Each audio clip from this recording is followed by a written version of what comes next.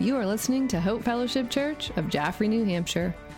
If you would like to check out more resources or to donate to this ministry, please visit hfcnh.org.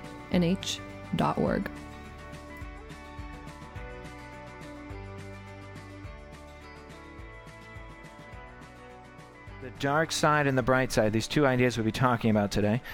Again, by way of an illustration, I happened upon my daughters have been listening to audiobooks all the time. They love listening to stories. And recently, in the past several months, my daughters had been listening to, before, Andrew Peterson's books. And then before that, we were listening to the books of Chronicles of Narnia and C.S. Lewis. And no doubt many of you are so familiar with that. They've even been made into movie pictures and everything. But there's four main characters in the Chronicles of Narnia and throughout the other books of the C.S. Lewis, the Narnia trilogy there. I guess it's 6 or 7 books, I believe it is. And there's Lucy and Edmund and Susan and Peter, kind of the 4 siblings, if you recall. And throughout the books, they are kind of going in and out of Narnia. They're kind of falling into Narnia through the wardrobe or whatever it might be and experiencing all kinds of adventures and meeting Aslan and saving the world of Narnia and kind of drifting back in to the regular world in which they live. And it's a fascinating story as you go into each book has its own kind of narrative and storyline. And yet Lucy, Edmund, Susan, and Peter are pretty much continually in all the stories throughout the end. And the very last book of the series, the Chronicles of Narnia and all of these, is the very last book is The Last Battle. Are you familiar with that one? The Last Battle. And there's a lot of extraordinary things that happen in this one, but one that kind of struck me the other day, I was reading it and someone had quoted this event that had happened, and I had totally forgotten about it. But it was the fact that towards the end of the book, in fact, the very end of the book, spoiler alert, is that the kids actually get in a train accident and die. It's a sad thing. And yet what's interesting about the book is the very last page of the book talks about them appearing in Narnia and living eternally or forever in the land of Narnia. And the sense that was really just the title page to their whole life. Now their real life begins, and it's this beautiful picture of the afterlife, of what happens after death. But before that, what's striking is because at the end is there's one person who's left out. And in pages before that, there's a story where they're speaking to some characters in Narnia, and they speak of how the Chronicles of Narnia speak of 4 characters. And they said there should be a second queen, because it's Queen Lucy at that time, and there should be a second queen. Where is Susan, they say. And I had forgotten all about this, and they talk, and Edmund actually answers, I think, and he says, oh, yes, Susan, she's no longer a friend of Narnia. It's really kind of a startling thing, because throughout the book, she's instrumentally involved and extraordinarily involved in the whole situation, the Chronicle of Narnia especially. And then towards the end, C.S. Lewis presents the situation where all of a sudden Susan is no longer interested in Narnia. Susan is no longer finding herself to Narnia. In fact, it says that she is no longer a friend of Narnia. And in fact, one of the sister, I think, says that she's actually entered a particular silly phase of her life where she only cares about the parties and boys, I think it is, as she's grown up into a young woman in the real world, I guess you could say, outside of Narnia. And it struck me with the similarities in this passage, which is speaking about this aspect of faith and belief, which the author of Hebrews has been urging us with quite stark phrasing and teaching over the last couple of chapters, of really putting it in our face of the importance of faith and the importance of belief, coupled with endurance.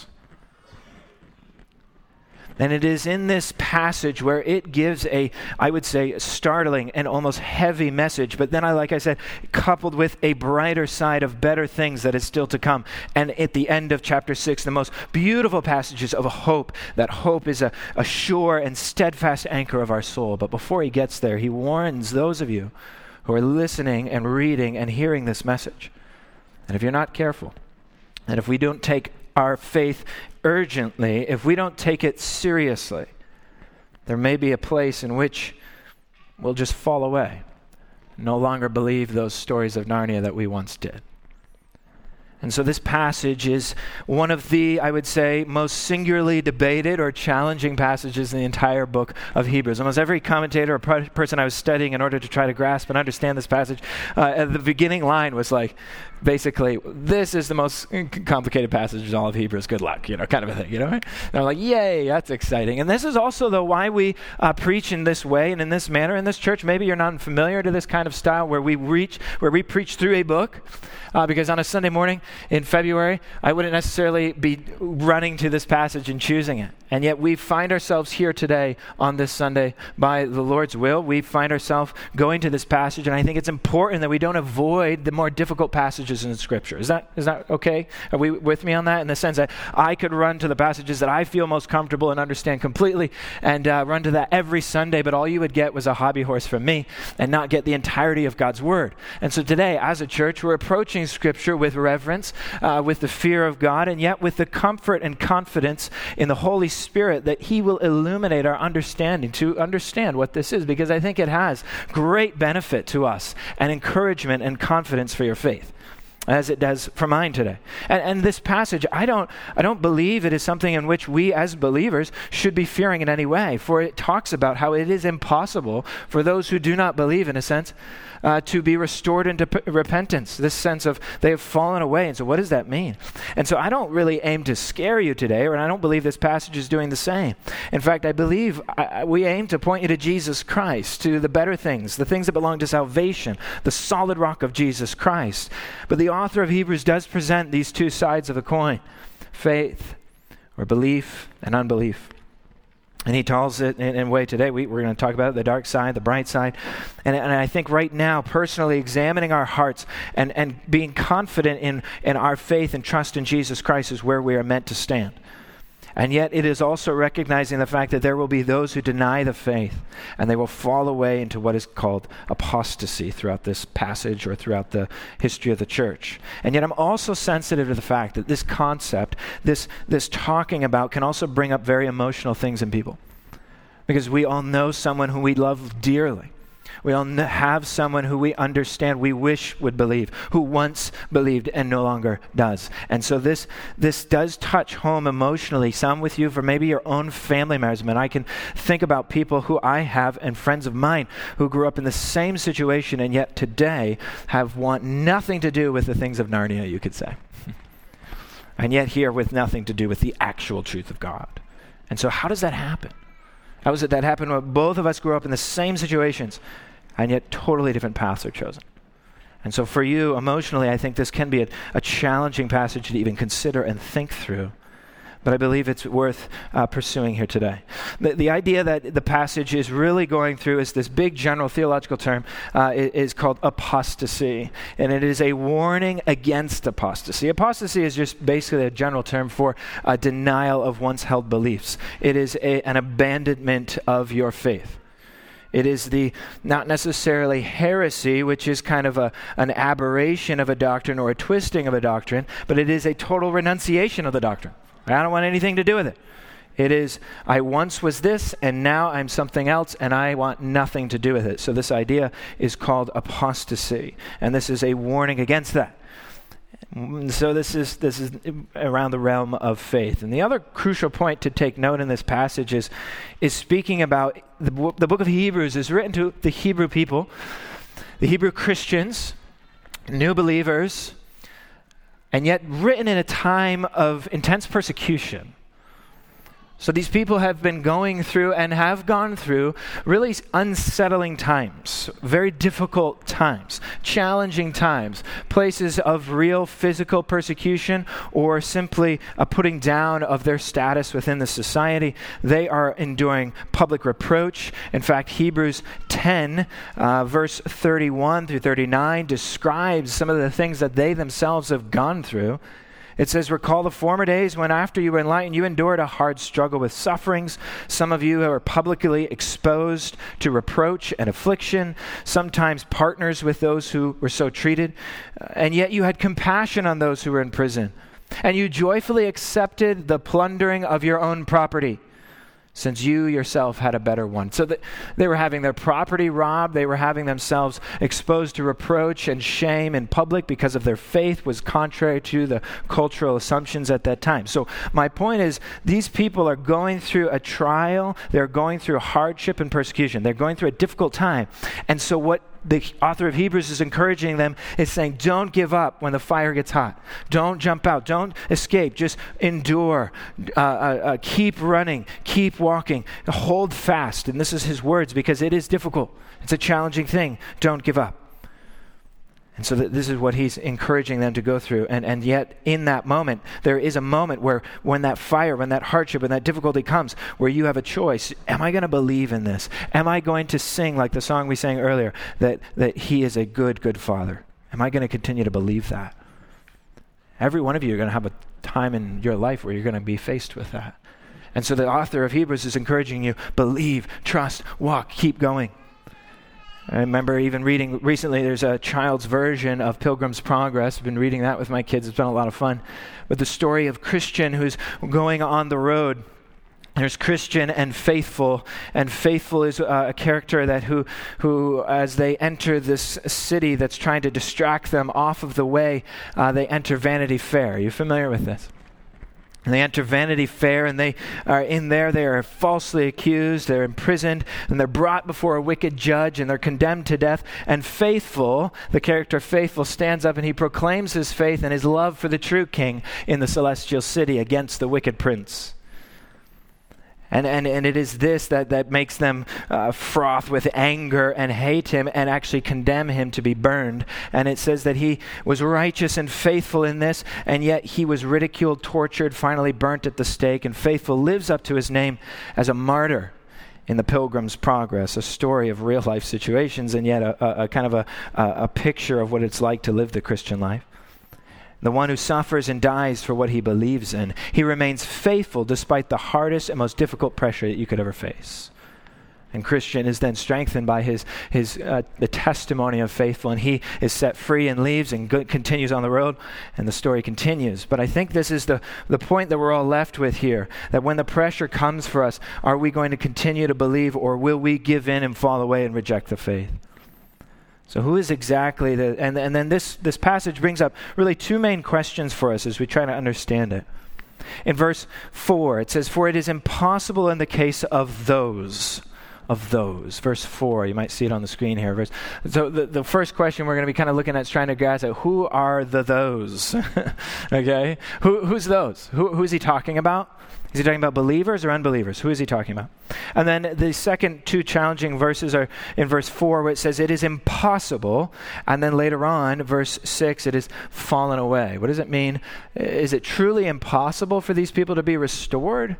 That can't make sense. And so is it impossible for them to be restored? And then fallen away. What does that mean to truly fall away? So I'm going to kind of simply walk through some of these ideas today, and then we'll finish with the brighter side of better things that I am sure of, he says. So the first is the number one, that I believe there's two really main ways of interpreting who these people are that he's talking to. And the first is this idea of maybe he's talking to genuine believers. So one main interpretation, when he's actually talking to people who had once been enlightened, who had once tasted of the heavenly gift and had been saved, you could say. This group of people seems to have a lot going for them. They've, like I said, have all of these things which seem to reflect salvation. I mean, how is it possible that one could have been enlightened, tasted of heavenly gifts, shared in the Holy Spirit, tasted the goodness of the Word of God and the powers of age to come? How could one have all of that and yet still fall away? So they must be believers, is what many people would say.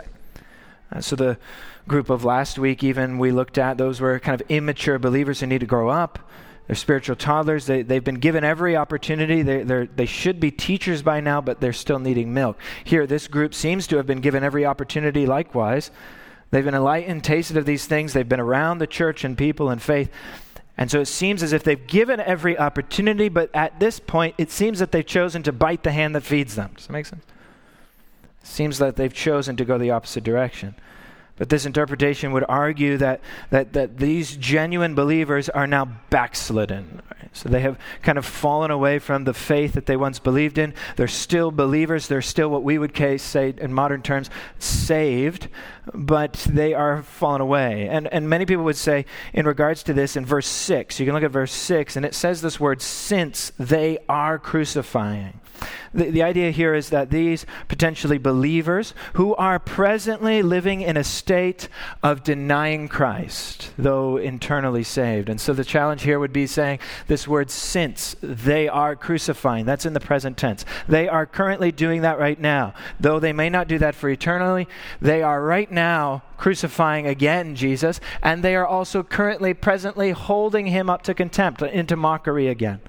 So in their lifestyle of rebellion against their faith, they are currently, presently crucifying and holding him up to contempt. So that's what one interpretation of this passage would say, that these are believers who are backslidden, who are currently living in a state of unbelief, though they will one day return. All right? The other passage, the other way of interpreting, which I find myself landing in, which makes a little more sense to me in the way I've studied it, is that this is actually speaking to a group of unbelievers. A group of unregenerate people who do not believe but seemed like true believers. And kind of, you could say, almost the, the tares among the wheat kind of a thing from the parable of the weeds. But this is this passage in speaking that these are people who have really ultimately faked out a lot of people along the way. They experienced almost all of the same things in which other people have experienced, but not truly internalized it. They've not let the seed take root. They were given every privilege. 1 John 2:19 speaks about this in some ways, where it says, "They went out from us, but they were not of us. If they had been of us, they would have continued with us. But they went out, that it might become plain that they were not of us to begin with."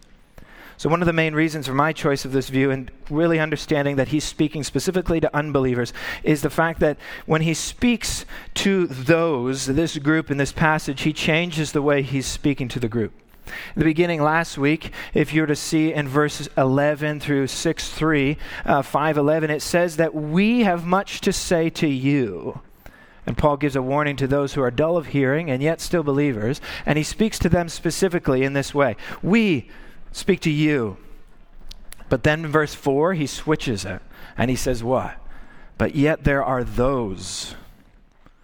That's kind of a different group. He speaks to a different group of those. And then later on, of better things, in verse 9, he says, but yet we feel confident and sure of this in this way, that in your case, that you are beloved, and we feel sure of better things for you. That's verse 9. Though we speak in this way, yet in your case, beloved, we feel sure of better things. So in my view, he has this understanding of, like, he's speaking to groups who are kind of dull of hearing, that need to grow up, but are saved. And then he switches to unbelievers who are among them, or they know of, who are fallen away and who have faked people out for many years.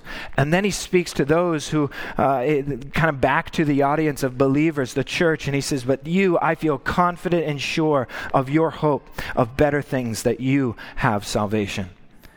And so this is kind of the way I'm seeing this group of people that we're looking at today in verses 4 through 8 specifically, that this is a group of unbelievers who have kind of faked their way along, have experienced some of the blessings of church and faith, but never taken it upon themselves to have it internalized and be transformed by it.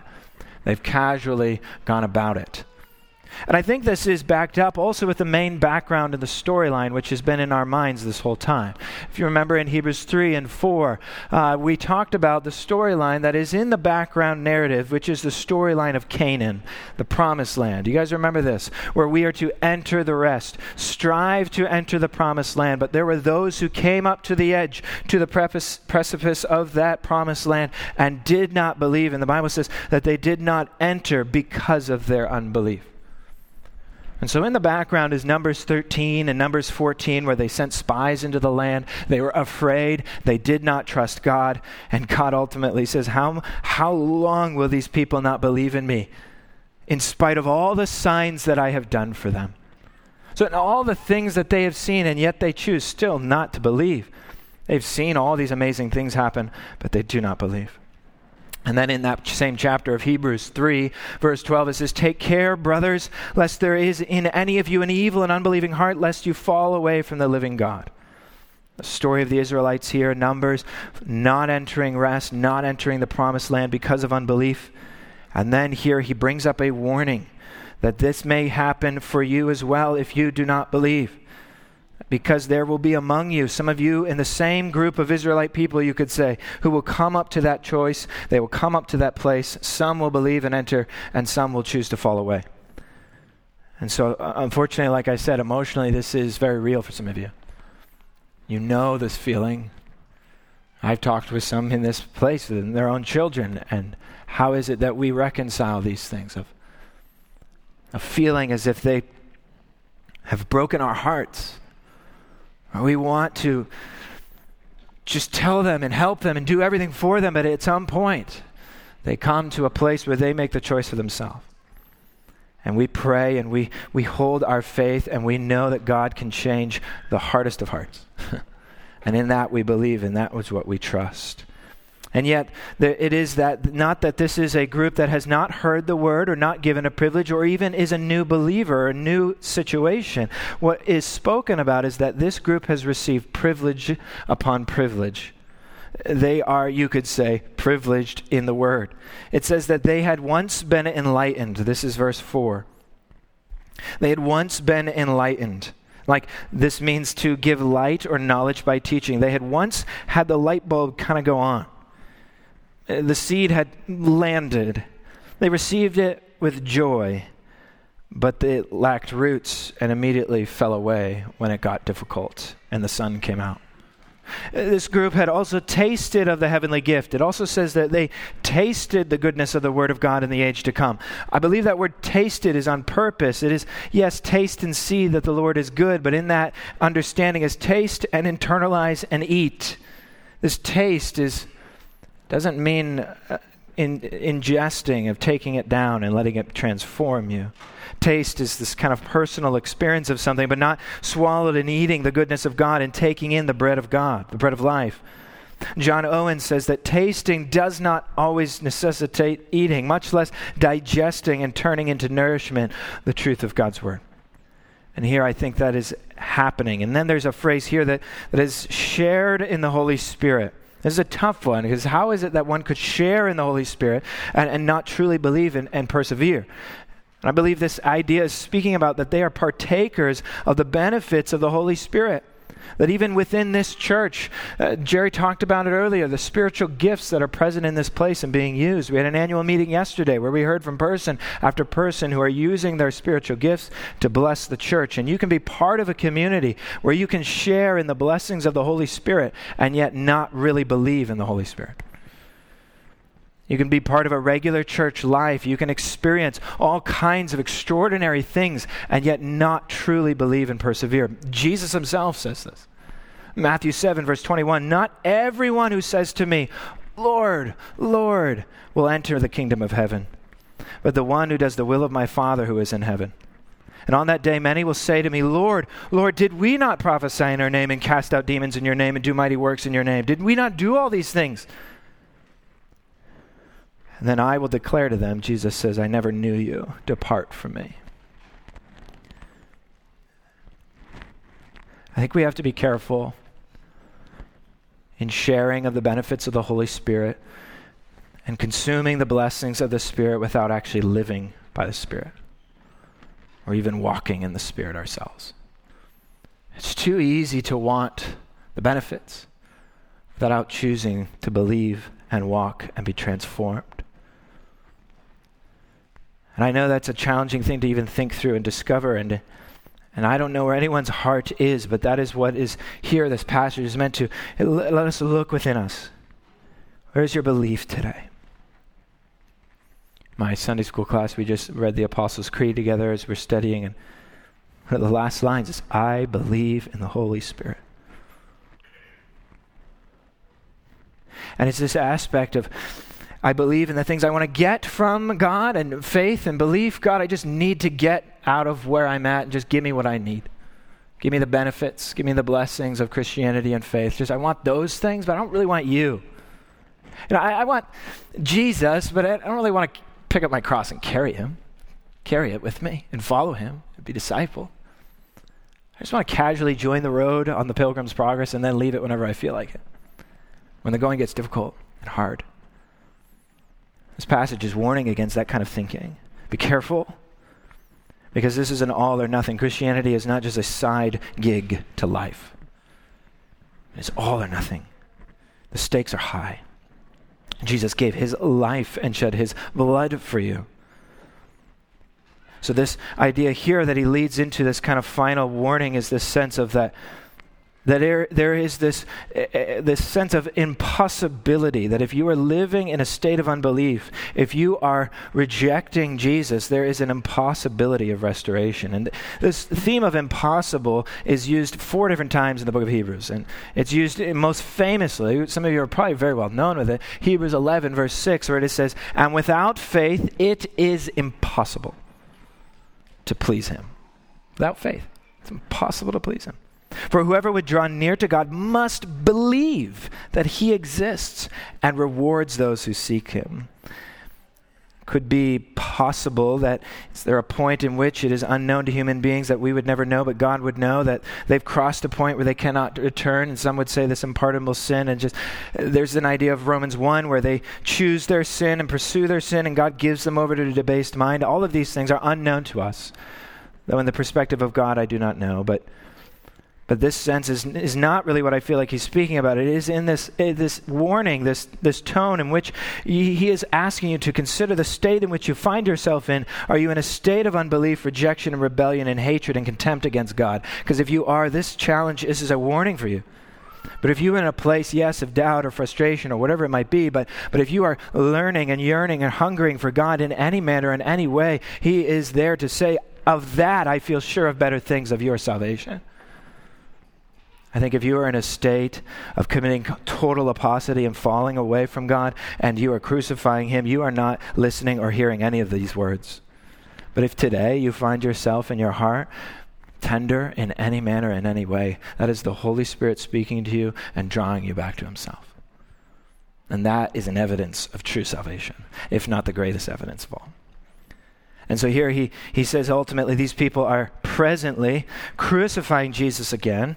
Is that possible? Well, no, of course not. We can't crucify Jesus again. But in a sense, we are in our rejection, as we fall away, as we rebel against him in our apostasy. What it's like, what is that like? Well, in verse 6, it says, it is like we are basically taking Jesus and we ourselves are nailing him to a cross again. And then we are openly mocking, shaming him, and spitting in his face. We are biting the hand that is feeding us. We are lifting him up to the cross. And so this is what it is like to walk through this place where you have been given every privilege, you have sat under every message, you have been given copies of the Word of God and mentors, and you have been given the church of Christ, and you have taken it and thrown it back in his face. Now, I understand that many of you maybe come from situations, or some of you from, I don't know your situation, but you might have gone through difficulty with faith. You might have been wronged by pastors or churches in the past. You may have gone through situations that have caused you to doubt whether God truly is good. I recognize that probably in all of our lives we go through these things. In fact, today on social media it is very popular for a phrase, what's called deconstruction phase. It's very popular today. I don't have time to get into it, where this idea of let us deconstruct our faith down to the very basics and let us kind of pull out the rug from everything that came before and start over fresh. And there is, in some level, a healthy thing for that, in some ways of let us consider what is true, or what is it that we've just been told to accept as true. And so there is a healthy thing, but I think in some sense there becomes a sense of self-aggrandizement that I am the one who knows it all, and anyone else has nothing to say to me, for my identity and myself is what rules. And so what happens is they deconstruct anything that I don't really like. And so the things I don't feel comfortable with, I reject. And ultimately what happens is we'll fall away from the true faith, and we end up crucifying everything Jesus died for and presenting a faith that we make of our own creation. And I believe I see that a lot happening today, and it's something that we need to be careful of and in this aspect. And then he goes on and gives us this illustration that is so easy to understand. It's so simple to grasp right away, where he speaks about in verses, verse 7 and 8, where he speaks about the land, the ground, the soil, hearkening back to Jesus' parable of the sower, where he says, look, there's a land that has received rain, not once, not twice, but it is land rain soaked. It's soaking wet. It has plenty of rain. The word of God has been poured out on you. That's what he was saying earlier. The word of God has been poured out on you year after year, and yet you're still a spiritual toddler. What's going on?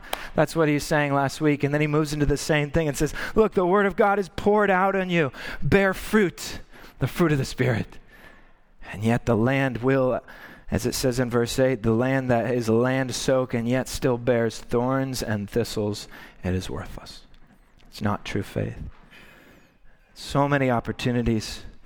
The rocky soil, it comes and steals and chokes out the land. Let that soil today, in this moment, let it take within our hearts, let it be engrafted, let it be rooted, and let it bear fruit. And then he changes from the dark side into the brighter side in conclusion here this morning, where he says ultimately, but for you, he switches his audience and he says, but for you people, we speak in a way, in your case, beloved, we feel sure of better things, things that belong to salvation. And here I think we begin to see some clarity with the whole passage, where the author, in a way, puts on his pastor hat. I guess you could say he was being a pastor earlier as well, where he was warning of things that he probably didn't feel comfortable with sharing, just like I do. And yet I know I'm called by God to say these things. It is not necessarily my favorite thing to say, but it's something that is important for us all to hear, because pastorally, though he speaks sternly with a warning, he then couples that with a comforting, loving hug, where he gives confidence. And he speaks pastorally because he knows the people he's talking to, and he loves the people. He knows there are unbelievers among them that need to hear this message, the warning, but he knows there are many who are seeking God's word, who are the good soil, who are receiving the word and growing and bear fruit. And he says, keep on with that. And he does this because he loves the people. And I think we can really see the preacher out in here, where he loves the people. Of you people, I feel sure of better things. And I likewise can say the same for you. I'm not perfect. I don't have it all figured out all the time. I make mistakes here. But I can say that I can say these words with him, that in confidence, I do love you people. And of you as a church, as a whole, right? I feel confident of better things, the things that belong to salvation. I feel sure of the desire that so many of you express day in and day out, week in and week out, of your desire to grow in the word, your desire to grow in the love of Jesus, and to then proclaim that to a people who desperately need to hear the message of salvation, that Jesus loves them, that he died on the cross for their sins, and he has saved them from their sin and from death, and has given them eternal life. And if we would only, for by grace we have been saved. These are the things that I am positive with. And he speaks with this pastoral tenderness and this loving care. As Jude 22 even says, it says, have mercy on those who doubt. For there will be times when you have doubts and you have struggles and you have understanding. You don't know the answer to that question. But in the church community, we're to be merciful with one another and to love each other through these things. And so he speaks tenderly in a way. In fact, the only time he refers to the people in Hebrews as his beloved people is right here in verse 9. He says, you are my people, the people whom I love, my beloved. And then he gives them confidence. I'm confident in you, the things of better things, the things of salvation, the things that we can be sure of, the things that matter, eternal security. I'm confident of these things. Because he knows the people and he loves the people, and because he knows God. And he says in verse 10, for God is not unjust. He will judge properly. He will see your love for him and the life that you have given for him. He will not overlook these things. He will see the truth, believe in him, and he will be faithful. He knows God. God is just and righteous, and he loves you. And then he knows the way. And the way of faithfulness in Christ, the way of faithfulness of the Christian life, is not always just an explosion of a singular thing, but often a daily, faithful trusting of God and patience to continue walking and living in the Spirit. The way he uses it in my way is ultimately boiled down to two words, faith and patience, which is found in verse 12. But he gives a sense of urgency, like don't be lazy and sluggish. Don't be lazy in these things. Have a sense of urgency into the things of faith. So many things in life we carry more urgency in. Our business, our work, our fun, our vacations, and the things of God and theology and a relationship with him is secondary. If we get around of it, that in a way is being sluggish in your faith. He's saying you're being dull of hearing. Grow up, eat the meat, and go on to maturity, he's saying. Do not be sluggish in these things, he's imploring you. And then run with an urgent assurance and hope. And that's where later on, like I said, next week, where he's hold fast to the hope that's set before us. Verse 19 of chapter 6, we have a sure and steadfast anchor of the soul, hope that enters into the inner place behind the curtain, where Jesus has gone as a forerunner on our behalf. This is the hope we have, and we're to imitate that hope. We're to imitate leaders who have gone before us, and to imitate their faith and their patience, and to live with faith and patience to keep walking and to keep from falling. And this is the verse I want to close with. My pastor growing up used to say this doxology from Jude, and maybe you're familiar with it when I read it, but in Jude 24 and 25, he used to often close messages, or when we would have the Lord's Supper, they would say Jude 24 through 25 together. And it struck me as I was trying to think of a way to summarize this, for the passage has warned us to keep from falling. We must believe and press on with endurance, urgency, to have faith and trust in God and patience day in and day out. It will take a lot of patience and walking in the Spirit. So this is in the sense of giving us this idea, this sense of it. How is it that we can keep from falling? How is it that we can remain faithful? And I love the way Jude puts it. Right before we come to the table here this morning. And Jude 24 says, now to him who is able to keep you from stumbling and to present you blameless before the presence of his glory with great joy. To the only God, our Savior, through Jesus Christ our Lord, to him be glory, majesty, dominion, and authority before all time, forever and ever. Amen. To him be the glory. You want to keep from stumbling? Keep your eyes on Jesus. Fix your eyes on him. Worship him. The little things and the big things. Fix your eyes on him. Now to him who is able to keep you from stumbling. He is able. Let me close in prayer before we come to the table. Father, we thank you that you are able. We thank you, God, that even in this moment, in the closing moments of the service, that we have an opportunity to presently participate in our faith. In this moment to demonstrate that our faith is strong in you. Yes, no, we have these things that we face, but Lord, we know and we believe and we trust that you are able to keep us from stumbling. To you we will worship and we will glorify you. God, help us in this. Work with us. Be patient with us. Teach us. Lord, strengthen our faith this morning. Lord, we thank you for all you have done on the cross and the gospel of Jesus Christ and how it unites us together in this moment. In Jesus' name we pray. Amen.